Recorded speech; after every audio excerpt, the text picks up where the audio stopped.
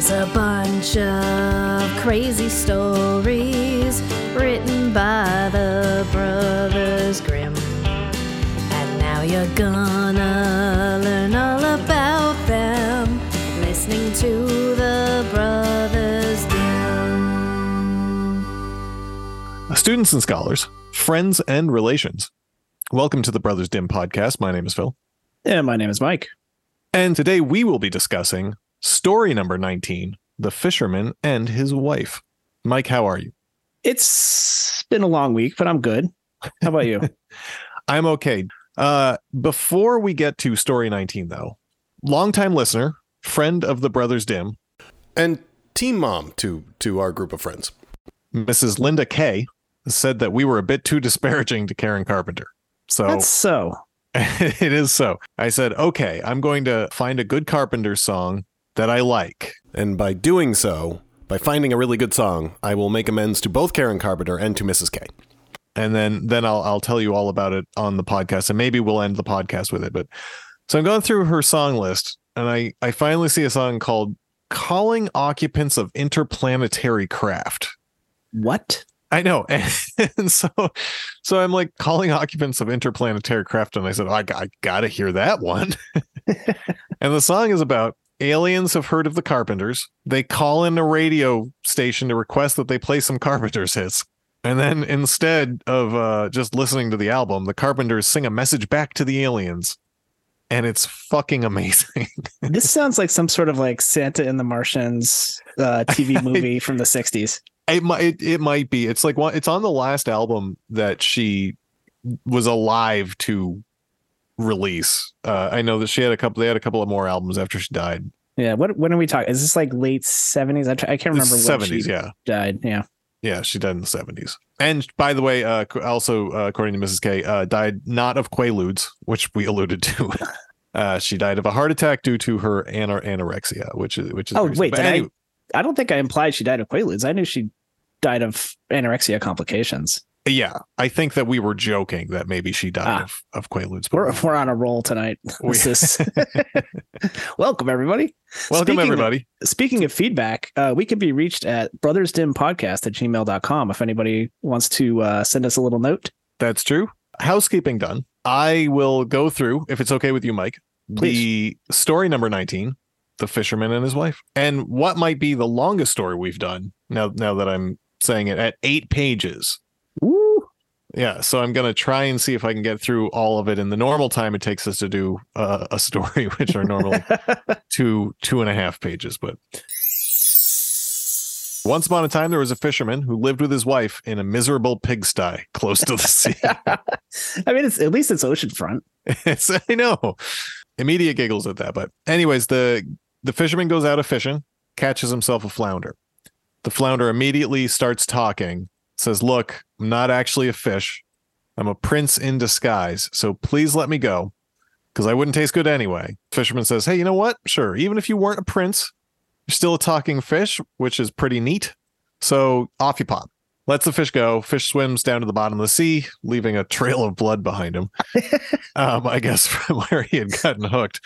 They don't say why. But I love that detail. The fisherman goes back to his wife in the pigsty. And that was a direct quote, which also made me laugh again. Yeah. He goes back to the pigsty, doesn't mention the talking fish until his wife says, oh, did you catch anything? He says, oh, wait, no, yeah, I did, actually. I caught a flounder, but it was a talking flounder who said he was a magic prince, so I let him go. Why you wouldn't lead with that right when you get back to the pigsty, I don't know. But wife nonplussed says, well, did you wish for anything? And the guy says, well, no, what do you mean? And the wife says, well, come on, man. A talking fish he can probably grant wishes. Go back there tomorrow. Wish for us a cottage so we don't have to live in the pigsty. And the dude doesn't really want to, but eventually capitulates. Goes back to where the fish was. Apropos of nothing at all, says a little poem to the sea. And the flounder comes back up. Says, look, this is kind of embarrassing, but my wife said I should ask if I can have a wish. She wants to live in a cottage. I wouldn't have done it, but you know what marriage is like, or maybe you don't. If you do, I don't want to hear about it. But Flounder says, going to stop you right there. Go home. You'll find your cottage. He goes home. They have a little cottage. The wife is happy and they live contented for a fortnight. Though after the fortnight, she's looking around. She says, you know what? This house is actually too small. Go back and ask for a castle. And he says, well, no, what if the fish gets angry? She persists. So back up, he goes, says the poem again. Fish's first words now are, what does she want then? So the flounder is already starting to get a little sick of this woman. But nonetheless, boom, she wants a castle. She's got one. Next day, castle's not good enough. She wants her husband to be king. The husband doesn't want that. And finally, she says, well, okay, if you won't be king, then make me the king. So back he goes. And this goes on for pages. And, next she wants to be an empress. That comes true. She inexplicably wants to be the Pope. And boom, she's the Pope. Finally, she straight up wants to be God. And the fish finally, pissed off, is like, you know what? Tell her to fuck off with that shit. And you go on home. You're back in the pigsty. And they live in the pigsty for the rest of their miserable, dirty lives. The end. Michael, thoughts? I don't like this woman either. I'm with the flounder here. Yeah. It's got some tones of The Goose Who Laid the Golden Egg. Okay. Where it's one thing after another until they're left with nothing. I don't know that I know much about The Goose That Lays the Golden Age. Was that a Jack and the Beanstalk? Yeah, it's probably a Hans Christian Andersen. Now I'll have to dig it up at some point. But that's fine. We can certainly talk about it. But so back to the story though. It reminds you of it reminds you of the Goose That Laid the Golden Egg. So is that kind of getting towards one of your morals, or are you? No, I don't have a moral. I mean, be content with the cottage over the pigsty, I guess. I mean, that was a good upgrade. Yeah, solid upgrade. But yeah, just in the whole the theme of something magical happens and then you demand more and more until you've demanded it too much and now you have nothing. Good times. Oh, absolutely. But that's not a moral at all. All right. Well, I mean, to an extent, be content with what you have. Don't ask for too much. I think, I had 3 morals. 1, don't get greedy, which is what you're kind of talking about a little bit. 2, if your woman keeps asking for more and more, whatever, you got to put your foot down at some point, man. Well, he does say the first time she sent him back to the sea, because the man did still not quite like to go, but did not like to oppose his wife and went to the sea. Yeah. You know what? I'm not, it's a hill I ain't dying on. He should have said, I get you a cottage. I get you a castle, a kingdom and an empire, the Holy See, the throne that the Pope sits on. You get to be the Pope and the king of the Vatican City and king of whatever bit of land the fish gave up on the Baltic Sea or wherever. And none of that is good enough. And then you want to be God, but also you can't walk your ass down to the beach yourself. I didn't want to do any of this. So I'm half a mind to go down there, wish for a wife who's happy with her lot in life, than have me going running errands, telling poems to fish every day. She knows the flounder doesn't like her. That's why she's sending him. But anyway, that's a kind of a long moral. I don't know if that's a specifically more. 3, I think the real one, what you said, be yourself, be careful what you wish for, sort of. I think later versions of the story, you start getting into monkey paw type wishes and shit, but this one's just straight up greed, I think. Yeah. Arn Thompson type 555, which is just called The Fisherman and His Wife. And it's always the same sort of beats. And this story has been recorded all across the world. This was a neat point. I don't know if you came across this. So the Greenwood Encyclopedia of Folktales and Fairy Tales calls this the first true anti-fairy tale in Grimm, which is the fairy tale as an unhappy ending for all involved. I think the fish is all right, besides the blood trail. I don't know that the fish is okay. Yeah, I guess so. I guess he's also theoretically still a prince cursed in a flounder body. So I guess there's that. I don't know if he can't wish himself back, but I guess I don't know if we've seen that before. Usually at least one person does have a happy ending in these, right? Yeah, no, I think that's fair. So like story 16, we were talking the other week, we were talking about the straw, the coal, and the bean, which is an Aesop, but the bean at least lived, even though he now had a black stripe.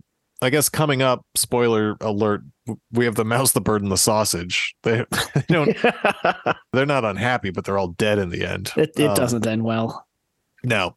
I have a couple of other notes. I don't know if you have anything. And I got a studio pitch. I don't have a lot of notes, but there were some amazing lines in this one. Well, so before I get to those, do you think it's a literal pigsty, like with pigs, like slop on the ground? Or is it just like, is this a euphemism for it's a mess? I think a mess. And it's a small hovel. And maybe I just they only ever call it pigsty, so I was starting to wonder if there's actual pigs. I just assumed a mess. I never even considered that. Yes, pigs live in a sty. After the cottage, he comes home and he finds her there, and she seems quite happy. And he says, "Now we will live quite contented." And she immediately says, "We will think about that." Yeah, just like that's just like, I see where this is going. I think maybe the Brothers Grimm at this point had gotten married. And I think that they started realizing. Moral number 4, don't get married. No, yeah. Wow, Jesus Christ. In these books, yeah, maybe they were a little unhappy.